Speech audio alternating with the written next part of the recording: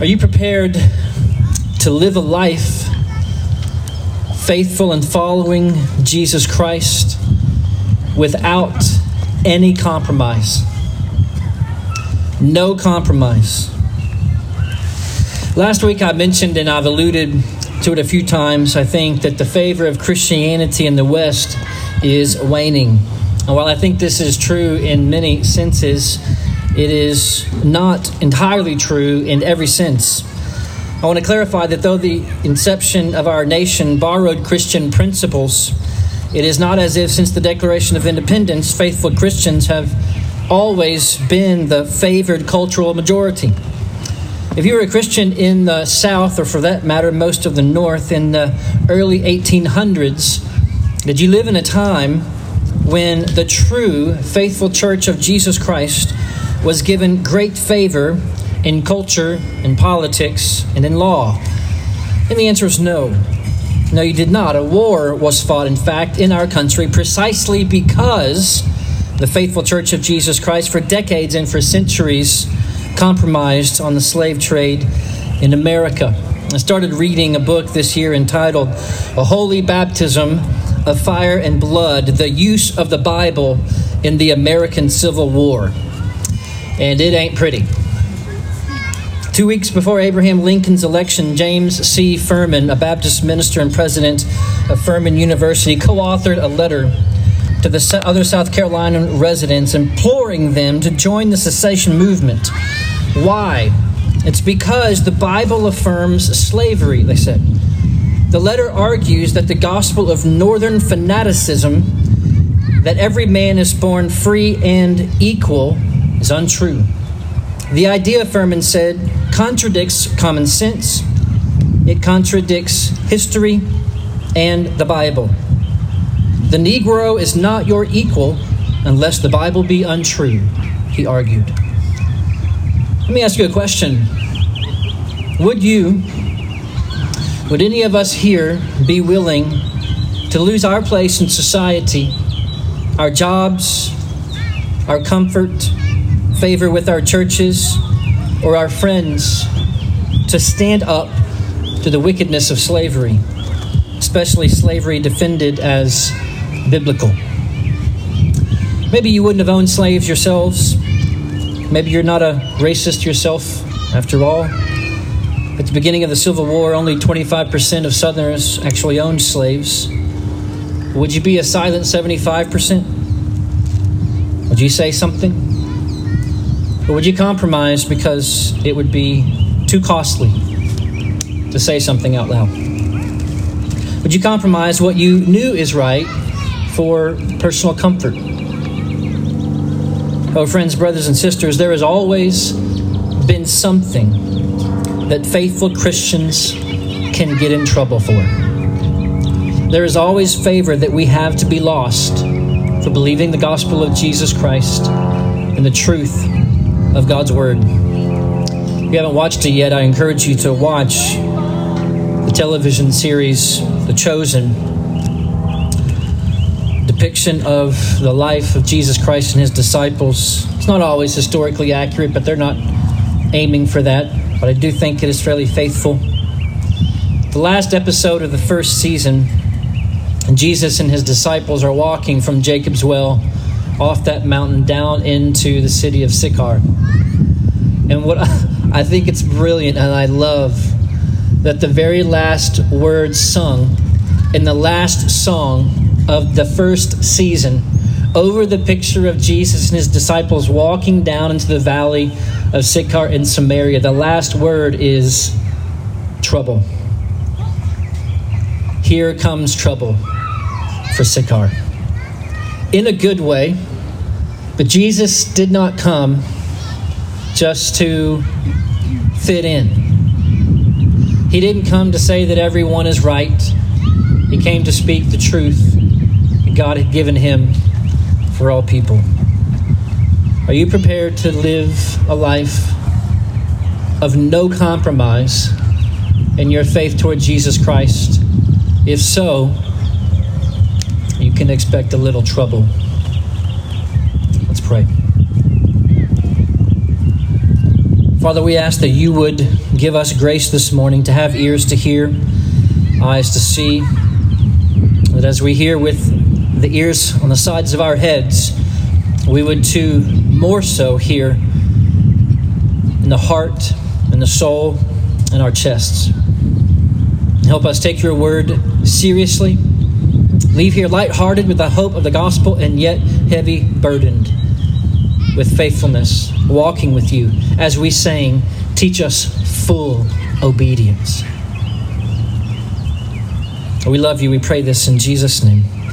Amen. Amen. Well, we're going through the book of Revelation as Marilyn read for us this morning. We're in Revelation chapter 2, verses 13 through 14. We'll look at chapter 2, verse 13 to 14 with me again.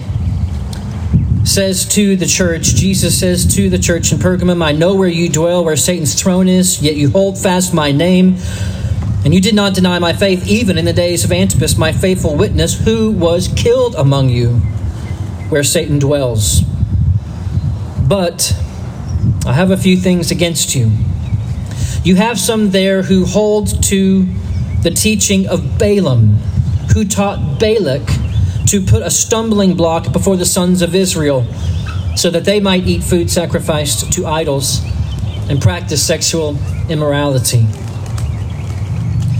When you hear the names Balaam and Balak, it might not mean much to you. Perhaps at best you remember the Sunday school story about Balaam's donkey talking, or maybe you've told someone who was discouraged in evangelism, hey, if God can use donkey, God can use you to talk.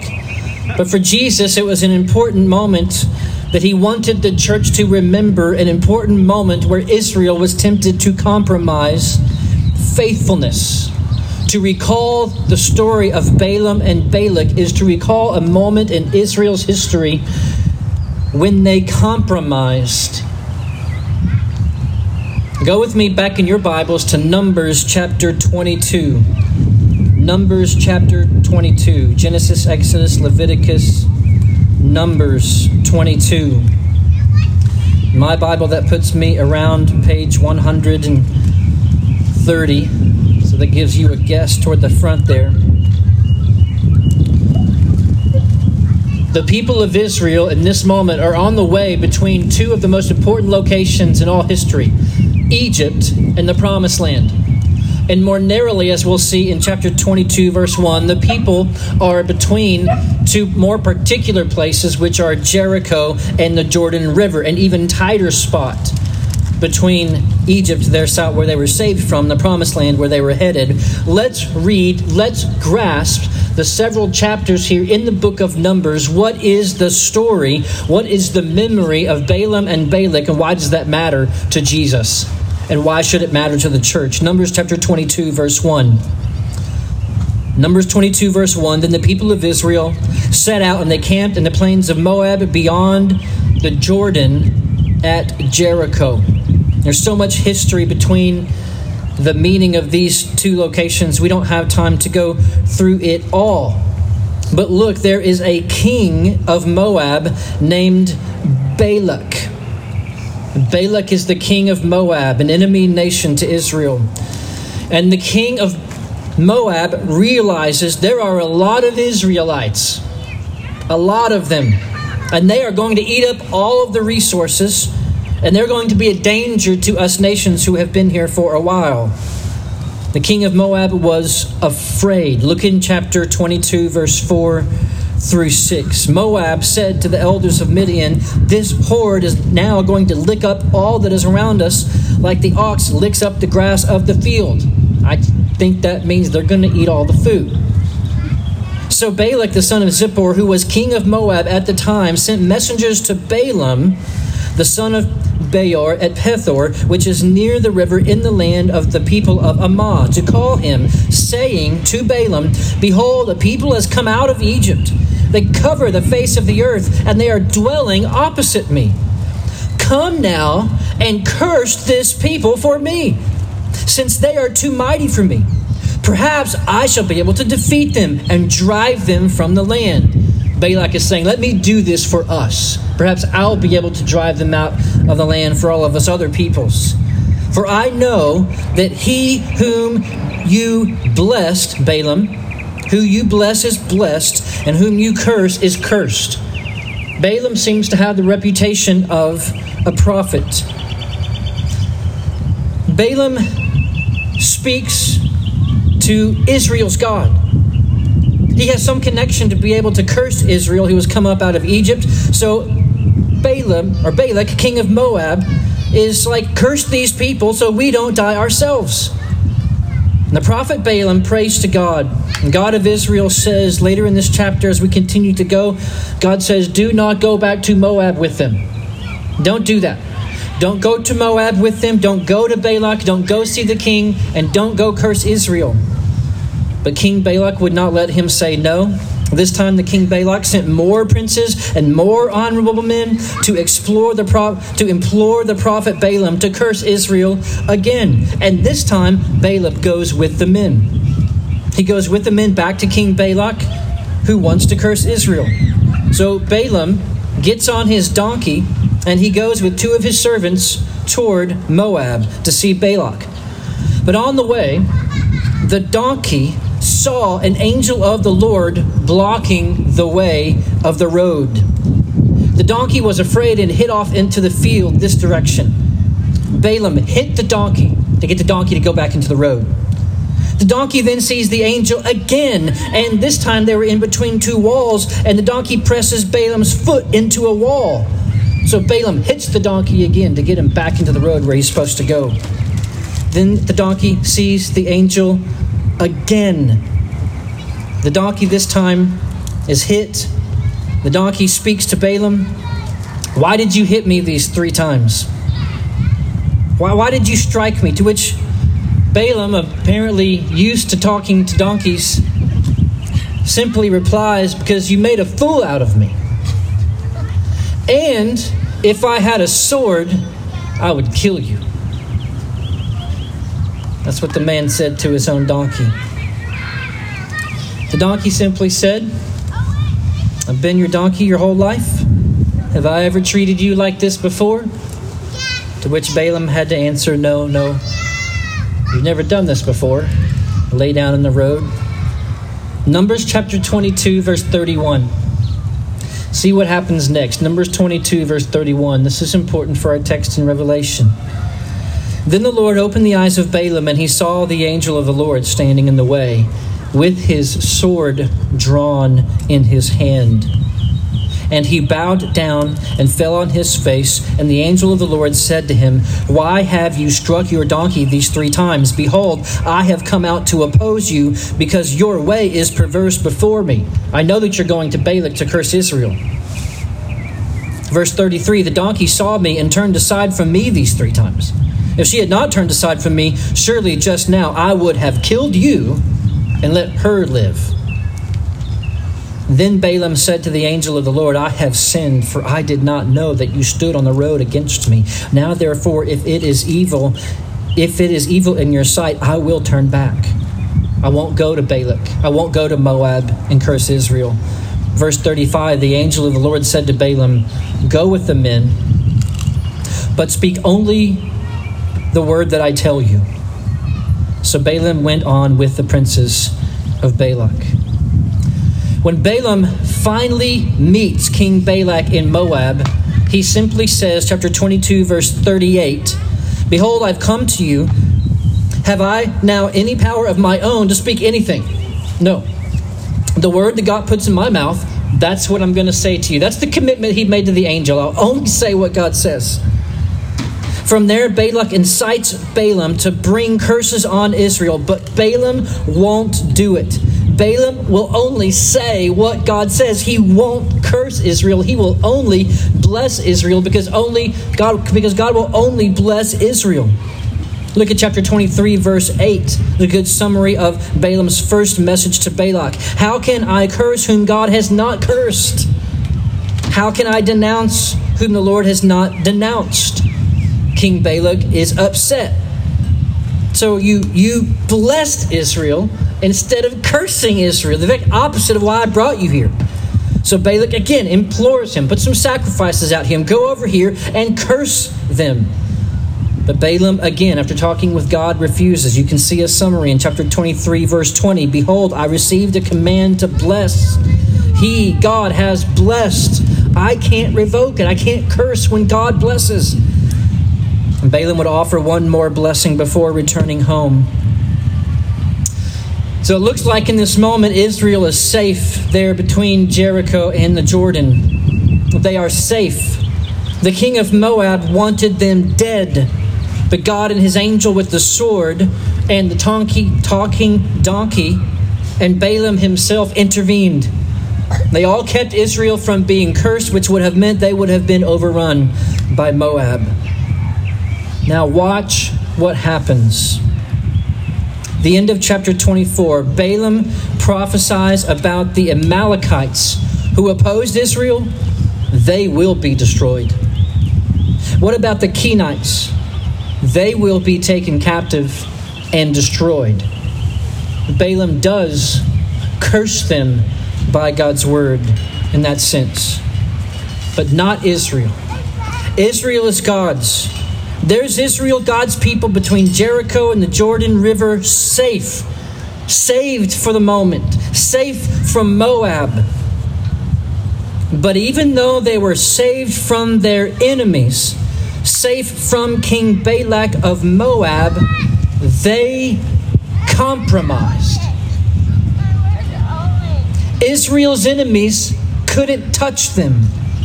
3 times the king tried to get God to curse and Balaam to curse Israel so that they would be defeated, and God would not let that happen. But his people turned from him. Look what happens next. The king of Moab had no power over Israel. The king of Moab could not curse Israel. But why don't we send the daughters of Moab to flirt with the boys in Israel? Numbers chapter 25, verse 1 through 3. When Israel lived in Shittim, the people began to whore with the daughters of Moab. We're protected from Moab, but we begin to whore with the daughters of Moab. These invited the people to sacrifices of their gods. The daughters of Moab came to the sons of Israel and said, "Why don't you guys come to our sacrifices for our gods with us?" And the people of Israel bowed down to Moab's gods. 25 verse 3. So Israel yoked himself to Baal at Peor, and the anger of the Lord was kindled against Israel. King Balak couldn't get Israel cursed. King Balak could not destroy Israel. He couldn't get them cursed, but he could get them to compromise. They whored with the daughters of Moab and worshipped the gods of Moab. Slept with them, ate with them, worshipped their gods. Remember that combination of Israel's compromise. Slept with their daughters, ate at their sacrificial dinners, and bowed down to their gods. Why did Israel do that? Where in the world did Israel get the idea to hang out with the girls from the enemy, from Moab? Why in the world would Israel bow down to worship the gods of Moab? Go to Numbers chapter 31.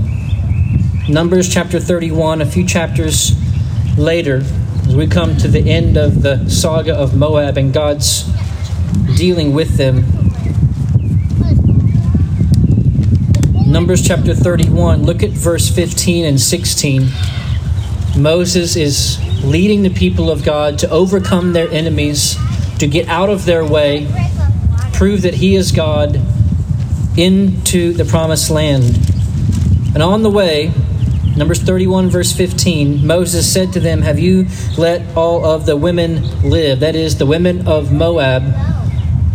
who brought the men to Hor with them and with Balaam.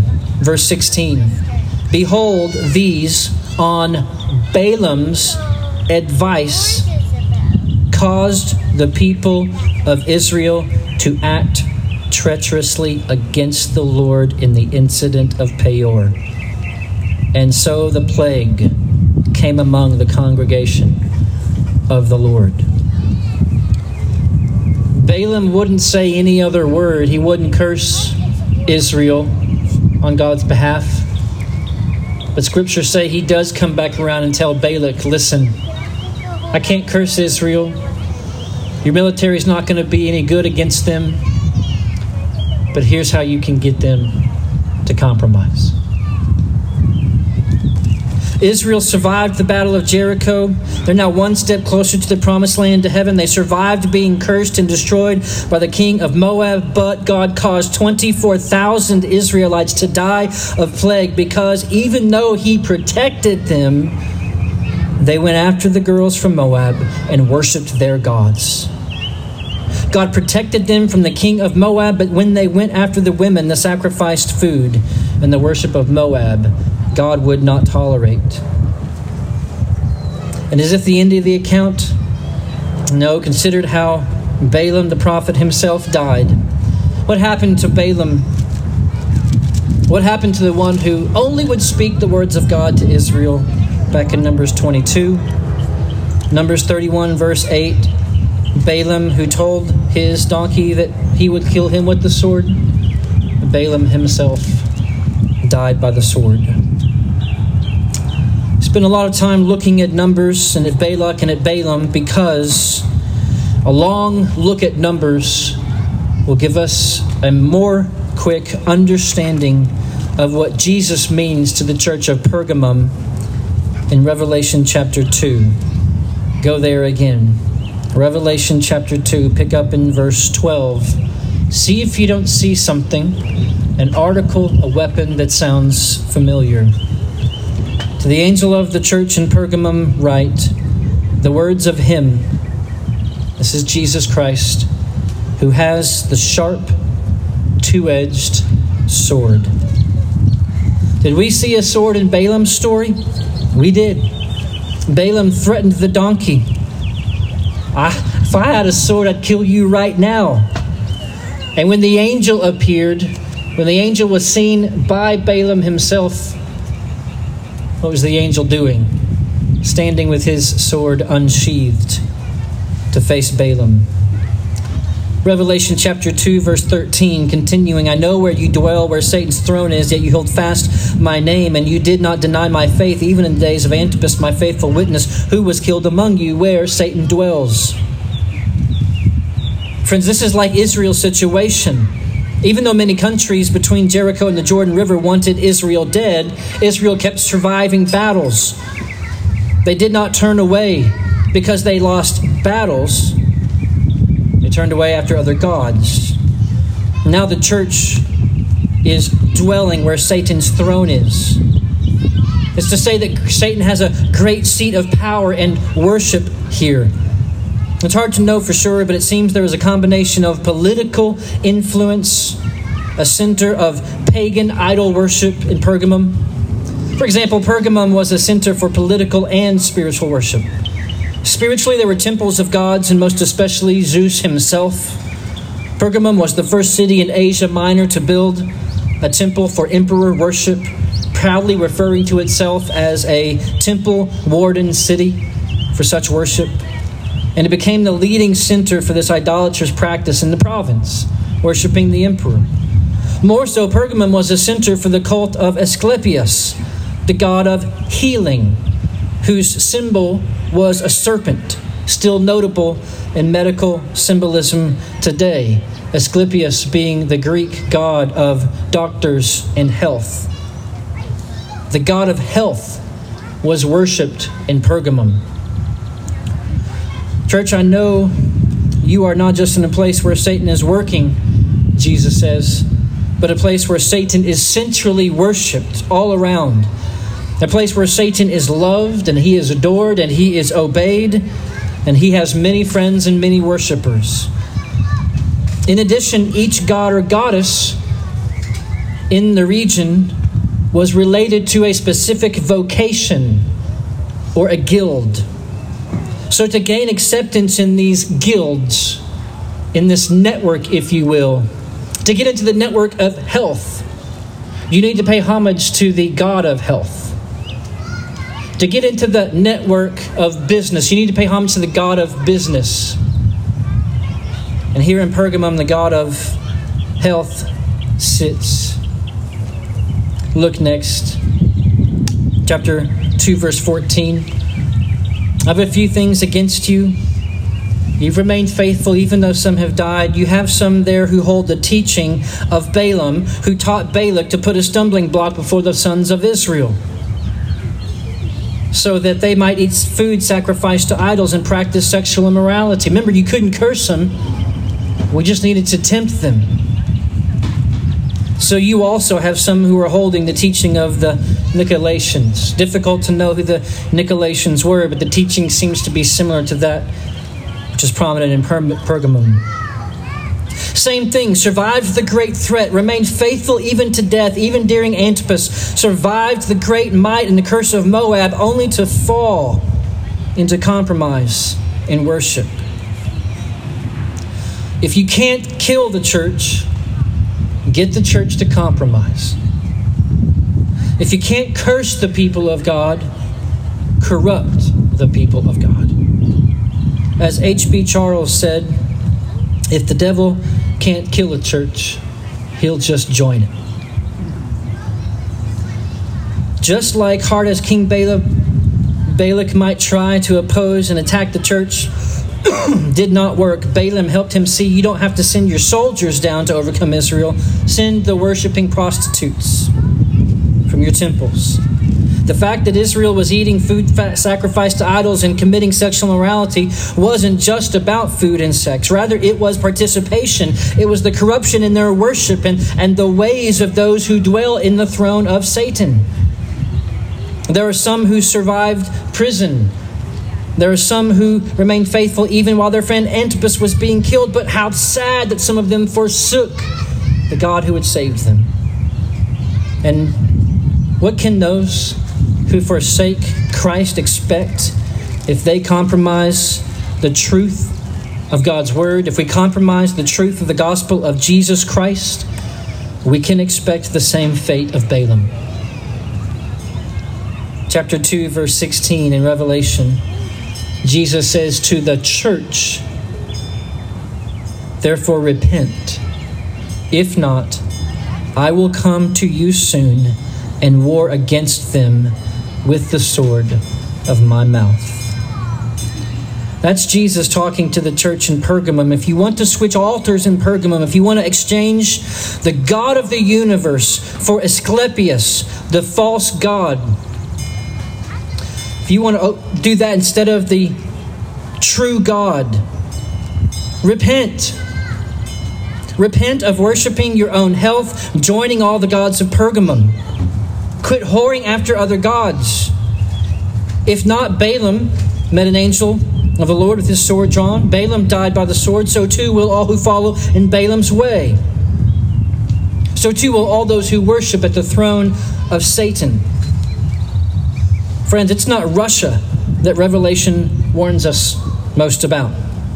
Imprisonment from the government is not our greatest concern. Our greatest concern is that Jesus would come to our lampstand, the worship meant for God, and find that like Pergamum, some have lit candles to the worship of the world around us. Though some are being killed in the world for their faith, some are willing to compromise with the world. And the pruning priest of the temple of God will cut out all but the worship of God in the heavenly temple. Church, remember, we do not first know Jesus as a priest caring for the worship of the temple with the sword in his mouth.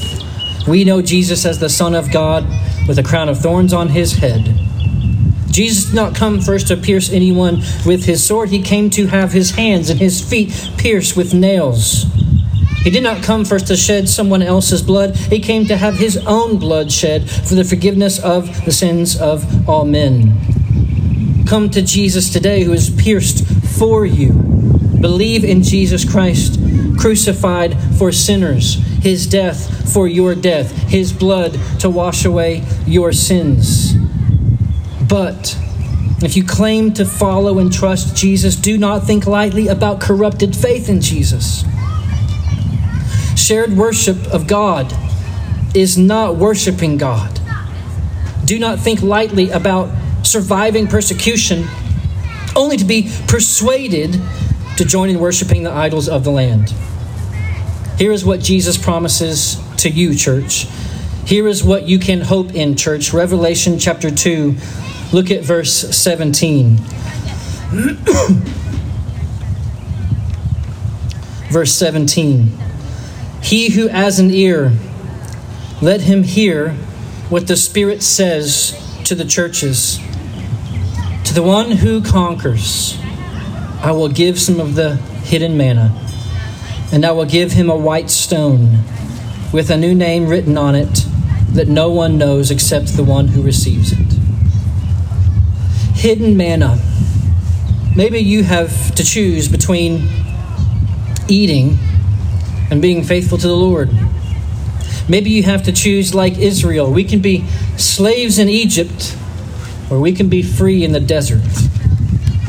Which will it be? Church, God will feed his people in the desert. God will feed his people in the desert. Don't miss this. One of the things that King Balak was afraid of was that there was so many Israelites, they were going to eat all the food. First thing Balak said when he saw Israel was, this horde's now going to lick up all that's around us like the ox licks up the grass in the field. But what Balak apparently didn't know was that there wasn't enough food to feed the 1 million Israelites. And at that time, between Jericho and the Jordan, Israel was still eating manna, that miraculous bread which God was providing them all the way those 40 years. God was feeding his people. They did not need to worship Balak's gods to make sure they had food. Now Jesus says to the church, to the one who overcomes the persuasion of Pergamum and idol worship, the one who refuses to worship at the throne of Satan, I've got food for you. And what is this white stone? Might not have really excited you so much when you heard it at first. A white stone? Well, we've got plenty of those around here in Texas. It's likely that this was a term known in the Greek and Roman world. It's possible that it means this: those who conquered in the games. This was a known practice in the Greek-Roman world. Those who conquered in games would receive a small white pebble with an insignia on it. And the victors of the games could use these like tickets to get into celebrity banquets. And if that's what Jesus is referring to here, then Jesus is saying, look, overcome this battle, overcome their persuasion to join in their idol worship, and I will give you a stone with a name no one else even knows. And you might miss the banquets in Pergamum. You might miss the feast and the celebrity parties here on earth, but you will come with me to the messianic banquet. You may be cast out here, but you will be welcomed at the table of Christ. If there is no compromise in you. If you conquer by not compromising. Numbers records that 24,000 Israelites did not make it to the promised land because they fell into Balaam's trap and they worshipped Baal. No compromise. Faith in Jesus is not worshiping Jesus next to the gods of fertility, and also worshiping the idols of health or the idols of financial success. or the idol of pleasure. No compromise. There's one King, Jesus. There's one God, the Father. There's one Spirit, the Holy Spirit. 3 in 1. We worship them only. But these kinds of choices, they're not going to be choices that we're really going to have to make, right? These are not choices our kids are going to have to grow up and make, right? That's wrong. Speaking of our modern times, one pastor explains our current situation and the current compromises that we are being asked to make. In a book written in 2018, he says, we're living in a world of changing cultural values, and if you do not conform, you will be punished. In this brave new world, it's a hate crime to affirm publicly that God ordained marriage as a covenant relationship between one man and one woman for life. In this brave new world, it is anti-woman to believe that the baby inside a mother's womb is a person. In this brave new world, it is intolerant to hold that gender identity is defined by the God who created us as male and female. In this brave new world, it is anti-science to acknowledge our universe as an orderly creation by an omnipotent God. And to protect our brave new world from all who continue to worship an antiquated deity, such as the God of the Bible, Western governments enact laws that ensure we will bow down before the culture's postmodern idols in their newfound temples. There is no room for postmodern, quote, atheists. Not believing in our culture's new emerging values is simply not an option. A book written 3 years ago in a time we'll now refer to as pre-COVID. Is it believable that the world we're in?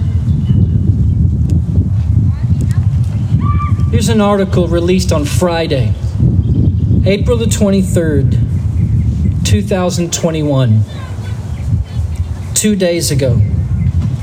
The title is Pornography in Schools, Teachers Suffering in Fearful Silence. I'm going to read from the article for a moment.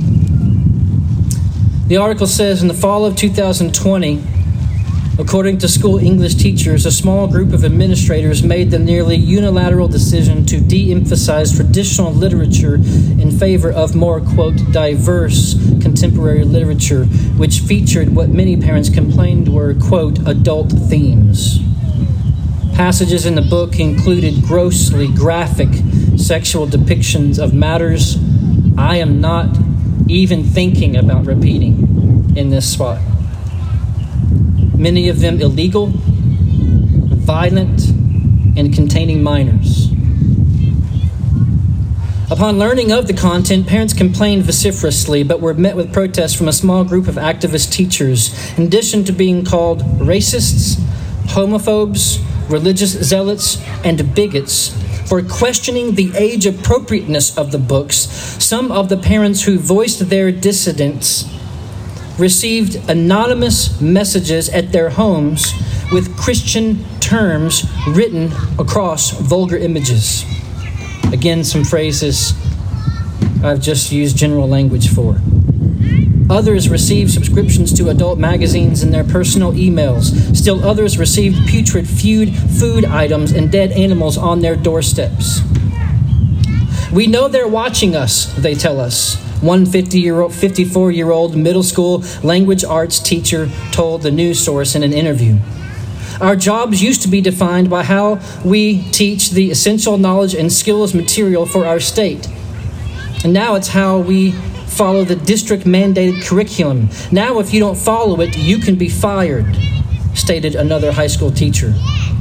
Other teachers stated that they are deeply fearful about losing employment and they are on the brink of retirement. With pensions and retirement plans on the line, the price feels too high. I just need to hold on one more year, one middle school teacher stated. 3 more years for me, said her colleague, both speaking anonymously on a group call. Before ending each interview, the journalist asked each teacher what it would take for him or her to speak publicly about their concerns. Over and over and over again, he receives the same responses, almost verbatim. I don't think it's worth it. I don't think it's worth protecting our kids from things I couldn't even mention here. The journalist says, what if, I mused, what if you could count on overwhelming community support? Maybe. I don't know. Maybe ask someone who isn't so close to retirement. Teachers afraid to speak up about the grossest sexual perversion being handed to middle schoolers in public school because they might lose their jobs. This is not a what if scenario. This is Friday's news. Is this San Francisco, California? Is this Seattle, Washington? No. This was published 2 days ago, describing the independent school district of Leander, Texas. Our neighbors. No compromise. Are you prepared